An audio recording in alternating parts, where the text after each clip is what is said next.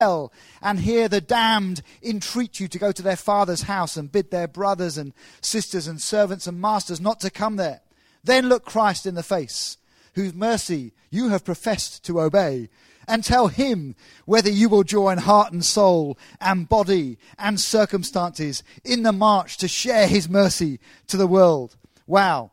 Not called, you say. I think that's the sermon over really this morning. You and I are called to go. You and I are called to shape churches that send men and women to go. And more deeply than this, and we've done it very well over the years. Many of us have sent amazing, special, gifted, called individuals, perhaps on a more kind of missionary mindset and missionary model. But I firmly believe that the thrust of the scriptures, and we'll unpack some of them in a moment, means that we shape churches who have this call to go posture. It's just not possible to believe any other truth. It is possible to ignore this call to go or to lose sight of it amongst all the busyness of church life. Just look at some of the Bible expectation. Are you ready for a little race through the scriptures here? Genesis 1:28, God speaks to Adam and Eve. He says to them to multiply and fill the earth. He's looking for them to fill the whole of planet Earth with men and women made in the image of God. It's an amazing call. It's the mandate right at the beginning. Of course, they begin to fill the earth with men and women that are distorted by sin. Thank goodness there's a Saviour coming. I don't want to spoil the plot if you haven't got there yet, but it's good news. Genesis 12, Abraham is told, go, leave your father's house by God. And he promises him that all the peoples of the earth will be blessed through you. Wow, imagine that. Imagine that word being spoken here prophetically over you this morning. Hey, go, leave Colchester. God maybe speaks that into your heart. But this local church here is going to be a blessing to all the peoples of planet Earth. Wow, how about that? What a privileged calling. Isaiah 54, perhaps we'll open that up in a few minutes. There's these beautiful prophetic promises. We could pick loads of them. It was lovely to hear a bit of Isaiah 43 from someone earlier this morning. Do you not perceive it? Do you not believe it? See, I'm doing a new thing, says the Lord. There's this sense of something's opening up. I think that that prophetic word in Isaiah 43 that was mentioned earlier. Who read that out? Someone. Andy, is it? A great word, Andy. That sense of, I'm already, it's a present continuous. I'm already doing a new thing. I'm already opening something up. That's the way the kingdom of God works. You may feel like you're static here this morning, but God says, I'm already active. I'm already performing a new thing. I'm opening it up. I love Isaiah 54, where you get this sense of what it looks like when God opens up his kingdom promises. He speaks about a picture of a tent. Enlarge the space of your tent. Stretch out. Don't hold back. Strengthen your stakes in the ground. Lengthen your ropes. These are wonderful prophetic pictures of God's people spreading, growing, filling the earth. Of course, Jesus comes, into the center of our history. Jesus Christ, the Saviour, appears on planet Earth. He comes proclaiming the kingdom of God. It's here now. He demonstrates it. He declares it. Matthew 12, he's gathered this little group of disciples. Some of you remember when you were just a small group here in Colchester, when you first got started. Did you start in your home? When you started in a home, you remember. I remember those days, 26 years ago in September, we planted our first church in the north of England in a front room. It was me and Kaz, our 3-month-old baby Noah, Andy and Liz, and their dog Holly. We counted everything that you do in those days, don't you? How many have you got in your church? There's 6 of us. One's a dog, but that's okay. God's good all the time. And Jesus gathered this little group. He's here to change the world and the destiny of everything, but he gathers these 12. Matthew 10, Jesus sends them to go and do the things he's been doing. He tells them, go. Luke 10, just shortly afterwards, he sends are you keeping up with me here? We're rattling through this trajectory. He sends the 72. He sends them to go proclaiming, carrying the kingdom, demonstrating the kingdom of God is here. He even says to them and to us, I believe, John 14:12, when I go to the Father, you'll do even greater things than these in my name. There's a sense, even as these disciples are going in the name of Jesus, that there's a greater going that is to come. Matthew 28, Jesus has died for our sins. He's been raised to life by the power of God. He's about to ascend into heaven, and he gathers his disciples, the Great Commission, we call it, in Matthew 28. And he says, therefore, what's the word? Go. Yeah, come on, let me hear it again. Therefore, Go. Yeah, therefore go and make disciples of all nations. But not just the flags here, all nations, every single tribe, language, people group. Go and make disciples of all nations, baptizing them in the name of the Father, the Son, the Holy Spirit, teaching them to obey everything I've commanded you. And surely I'll be with you, by the way, to the very end of the age. What a promise. You just turn over into Acts chapter 1, and we find Jesus now, he's literally about to be taken up into heaven, having finished his work on the earth thus far. He's coming back one day again, spoiling the plot again. If you're not sure, Jesus is coming back soon. We want to be ready for that.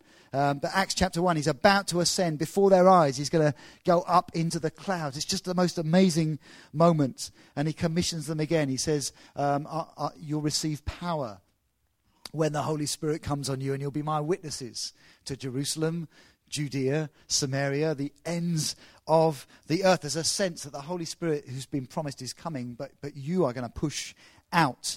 Acts chapter 2, of course, this promised Holy Spirit, Jesus keeps his promise. He ascends into heaven. He's glorified. And from there, he pours out the Holy Spirit on this little group of disciples huddled together, 120. I don't know, maybe it's just a few more here today. They receive the promised Holy Spirit. He comes on them with power, and suddenly they're pushing out through the doors, and to those local to them, they're declaring the truths about Jesus. And it's remarkable. 3,000 men plus women and children are saved and added into the kingdom of Jesus that day, and baptized in water and baptized in the Spirit. If you're new here and you think church goes on a little bit sometimes, you should have been on that particular Sunday.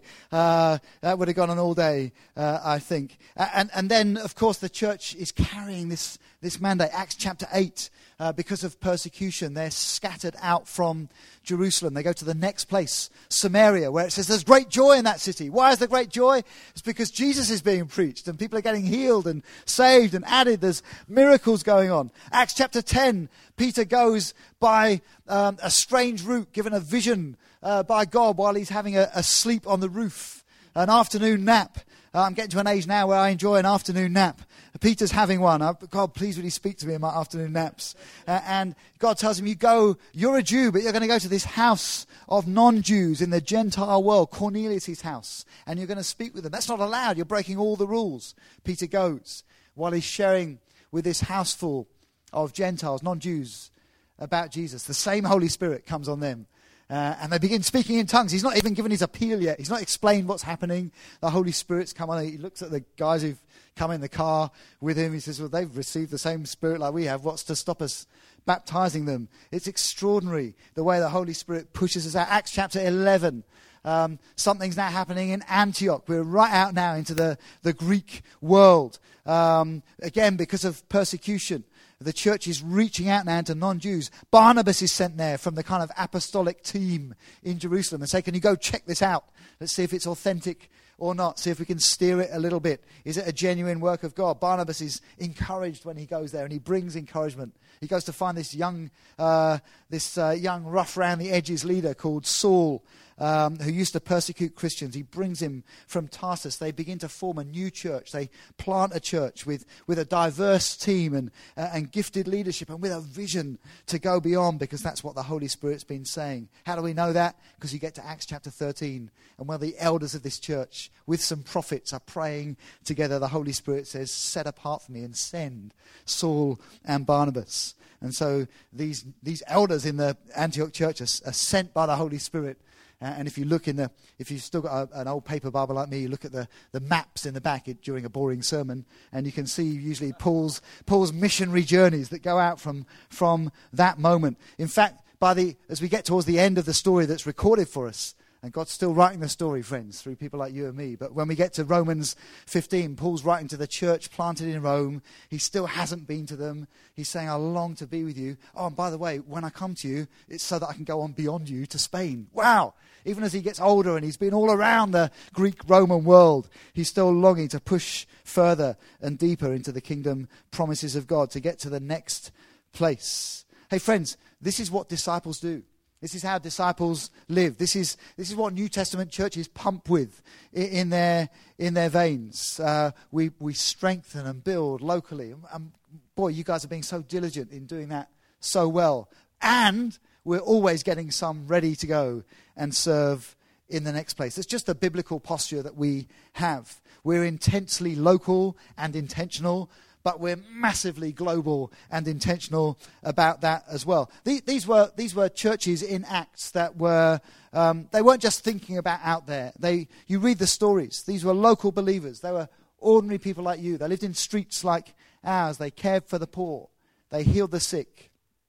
They built new community. They affected their city. They opened their homes and their tables and their lives and their hearts. They served the poor. They worshipped from house to house. This was not a detached people who were looking, with their bags packed for the next place. They were making a difference in their city, even in facing hardship and persecution from the dominant culture. But this apostolic DNA means that they are always looking beyond and praying beyond. They're thinking about Chelmsford when they're in Antioch. That's what's on their mind. They're budgeting beyond already, even at that stage. They're engaging with prophets and elders and apostolic teams and sensing what's the next place that the Holy Spirit is speaking about. Never static.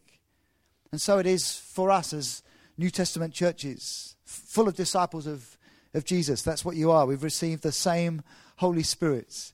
We're still under the same Great Commission. Jesus told them, he gave 2 limits to the Great Commission. If you fulfilled these, then fine, you can forget about going. You can stay. Jesus said to the very ends of the earth. So when we've planted genuine New Testament church life into every single language and tribal group around planet Earth, tick. Oh, and to the very end of the age, when Jesus returns. So it's geographical and it's chronological. When we've fulfilled those 2 criteria, then we can stop being a sending and going church, okay? As far as I'm aware, I don't know if I've not come through some time zone coming to Colchester from Crawley today. I think we're still waiting to reach every language and tribal group on planet Earth. I think we're still straining at that. And I think we're still waiting for Jesus to return. I would hope we would know about it in here if he had. If we don't, then there's something wrong, and we're all deluded. So until then, friends, we keep going. We keep believing. We keep reaching out. And we reach with these circles, these Acts 1:8 circles, Jerusalem, Judea, Samaria, ends of the earth. You may be saying this morning, wow, I'm going to live in Colchester all my life. Hey, brilliant. Praise God. You're part of this plan. You've got neighbours to reach. It's been brilliant for me and Kaz. We moved into Crawley 8 years ago now. Our kids were past the kind of school gate sports club age. They were going to uni and starting work and moving to other nations and things like that. So we found it quite hard to make friends and neighbours with people outside of our church bubble. Then COVID happened. And like lots of us did, I thought, why not? I put a little note through all our neighbours' doors, said, hey, do you want to join a WhatsApp group? And if you need stuff or if you're struggling or, need us to go to the shops, those kinds of things, some elderly neighbours, some neighbours with young families, just a whole mix. Well, it's changed our lives. It really has. It's been amazing to get to know people in the street, people we've had the thrill of sharing Jesus with, praying for, sharing their lives with us, a real sense of community developing. There's the fella opposite who just sends really annoying gifts day and night still on the WhatsApp. But apart from that, it's been a really healthy WhatsApp group. We're super local. And it's the same DNA, friends. You may think, I'm never going to leave Colchester. But God's put you in a street. We talk all the time in Crawley about the 120,000 people that live within 5 minutes drive of the front doors of our building. Most of them don't yet know Jesus. Most of them don't yet know the amazing story of Jesus, the life-changing impact of the gospel. So we're very, very intentional about Colchester and Crawley and the streets we live and the people we know and the sports clubs you play in and the pubs where you do quizzes. But at the same time, we're pushing outwards because the Holy Spirit is looking further afield to the nation and the nations beyond. Man, we're doing this imperfectly. I'm learning so much from you today. I was taking photos out there of all your amazing kind of Connect stuff. And it's just, you're doing such a great job here. We're here to learn. Please don't hear me today saying we're people that are doing this perfectly. But by the grace of God, it's been a thrill. Like even just over the last 3 or 4 years, I scribbled down some notes a couple of days ago. We've sent a family, the Drew family, to South Asia to plant a church in a very conservative Islamic culture.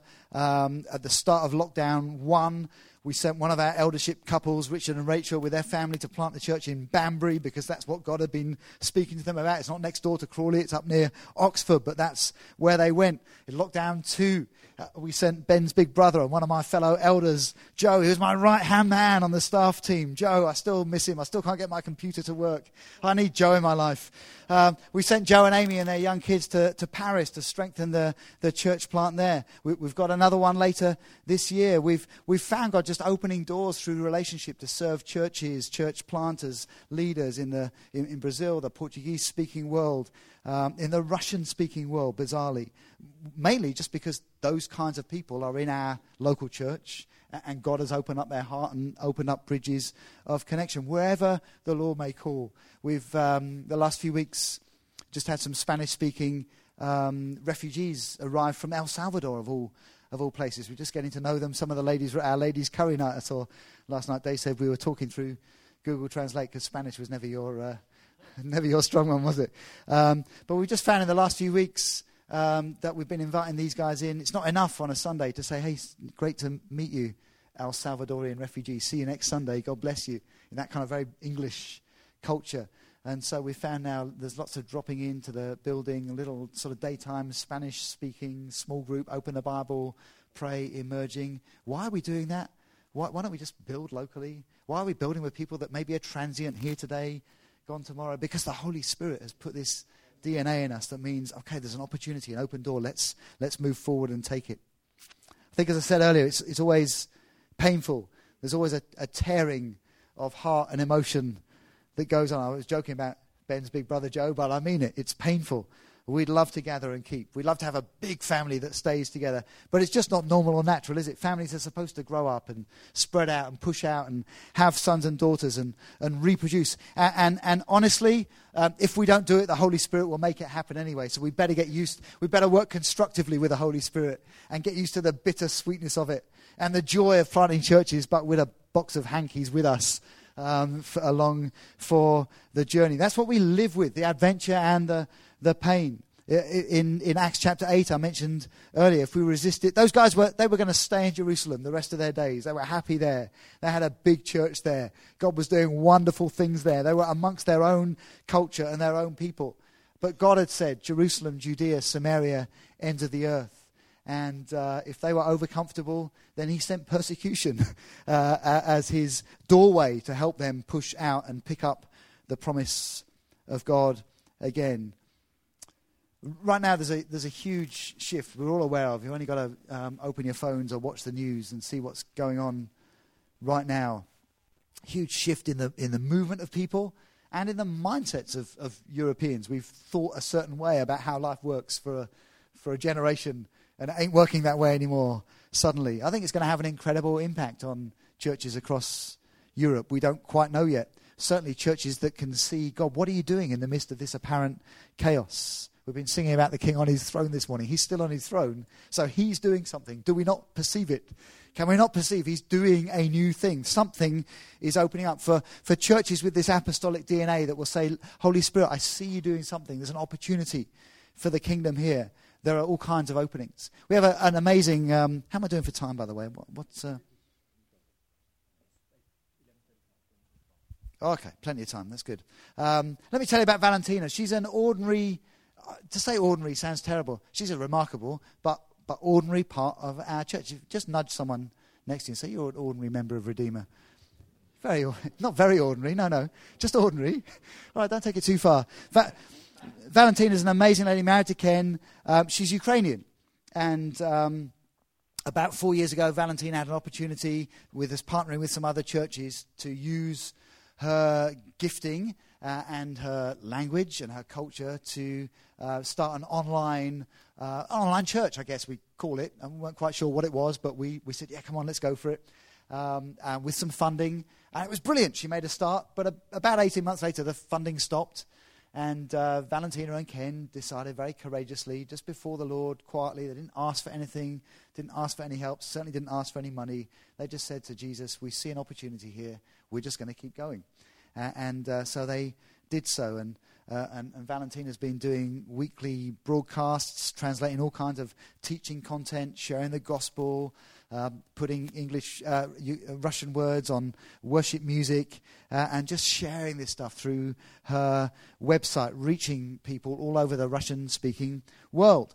She's also, funnily enough, started to connect with pastors in local churches just like ours, in Ukraine, in Russia, in Moldova, anywhere where they speak Russian. Leaders now that are saying to us, wow, how do we dive into this kind of New Testament DNA, and who can we connect with, and how can we build relationship? And so people like me now are on regular Zooms with Valentina's help, having opened a door with Russian-speaking church leaders.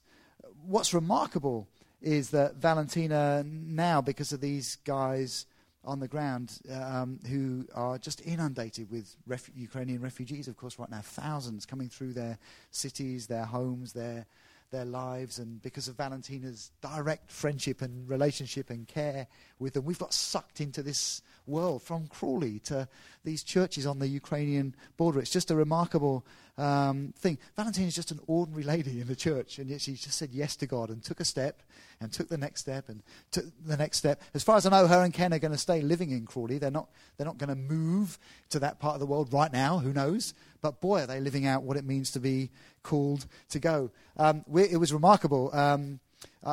My numbers are out of date now, but just over the last 4 weeks now, since the Russian invasion, Valentina's broadcasts, this is probably a week old, this info, have connected with more than 800,000 people in the Russian-speaking world. It's just a remarkable thing from an ordinary lady in the local church in Crawley. What's the Holy Spirit doing through some ordinary women and ordinary men here in the Colchester Church? What's he opening up here? What's he put in your hands? What's he put on your heart that he's ready to activate? I think in a moment we'll just pray into that. Just turn with me to Isaiah 54, and then we'll move to make some room to pray. Isaiah 54. Just maybe a couple of comments about how it's great to pump up on vision. I love it. We want to be this kind of church, but how do we steward this? How do we live in this? Isaiah 54, actually it's a prophetic song. It's a picture of a barren woman. That's a woman who's not been able to have children. And it's quite a painful song. She's being told to sing because she's going to have so many children. And then, I mentioned it earlier on, Isaiah 54:2, she's told to enlarge the place of her tent. So this barren woman who can't have children is being told prophetically to get ready for something that does not yet exist, to get ready for a population that you don't yet have. It's like saying, you haven't got any children, but buy a bigger house, build an extension, get ready, have some guest rooms, because I'm about to do something. It's quite a strong word, particularly to speak to someone, in a very sensitive situation like that. So how do we respond? Well, we respond out of our call and out of our conviction. If God says we're a called to go people, then we get ready to go in our stewardship. There's a preparation for growth that is not dependent or necessary on our current size and scale. If you're just going to remain as you are, that's fine. But the Holy Spirit says enlarge the place of your tent. Stretch out, build a bigger home. You may feel like in my life or in our church, wow, we feel like the barren woman. But God says, no, I'm calling you extend in faith. That's the posture that we have, looking to stretch and extend. In faith, we make room. We strategically and prophetically, we build and release vision-filled structures around church life. Again, my perception is you guys do that really well already. Structures which expect and enable growth and life. In a sense, we're ushering in the promise. Before we have it in our hands, we're believing God that you're going to do it. For us, that's what we're trying to do imperfectly behind the scenes. Again, you do it so well here. Everything we're doing, how we meet, how we do our Sundays, still thinking, even though we can meet together again now, what about our online engagement and how that works, and the languages that we speak, and the way we do food and culture, and the way we talk about church planting and kingdom plans with our children and our teenagers as well as the adults, the way we develop leadership teams and think about eldership teams that aren't going to stay around for too long, and when people come from new places and open new homes and new faces and new races, and whether they're families or whether they're singles, whether they're students or whether they're retired, it's all strategic. It's all part of being called to go, and it's how we think and steward in that way. This prophetic call means we deliberately plan for new places and take action and new towns. And that's why it's so good to hear about Chelmsford and a prayer Zoom. Never mind other nations and a place in Holland that I can never pronounce without spitting over the front row. Go on, say it for me. Yeah, it's easy for you to say. One of those. That's why we think and plan that way. That's why we build relationships and strengthen partnerships. This prophetic call defines how we steward and target our financial budgets into mission rather than just maintenance here. But we're thinking abroad. It's going to cost us, friends, our budget meetings. When you're with your trustees. Are there any trustees here today? Just wave your hand if you're a trustee of the local church charity. There's one at the back. Don't be shy. It's okay. A shy trustee. Wow, you're amazing. You really are amazing. In our budget meetings, they've got to have this stretch feel to them because of this Isaiah 54 call. It's out of this promise we don't yet have. We feel like we've barely built our foundations here in Colchester. And yet God's saying, stretch out, go beyond, strengthen, lengthen. So in faith and in joy, we begin to dream this way and plan this way and structure this way and budget this way.